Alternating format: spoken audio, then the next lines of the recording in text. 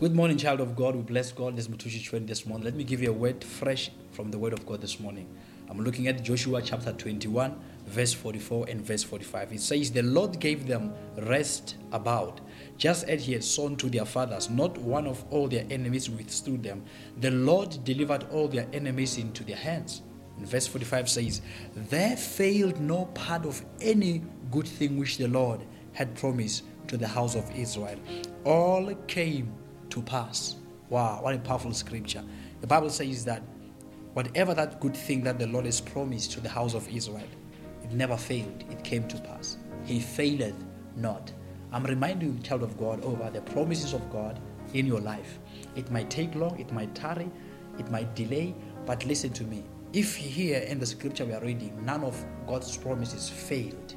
All they came to pass. Everything that God has promised to you is going to come to pass. Do not listen to the negative comments of the enemy to discourage you, to suffocate your faith. Every good thing which the Lord had promised over your life is going to come to pass. It will never fail because our God faileth not. Let me encourage you, child of God. Keep on holding on. That which God promised is going to come to pass. Shall we pray together? Father, we thank you this morning in the name of Jesus. You are the God who never fails, Lord.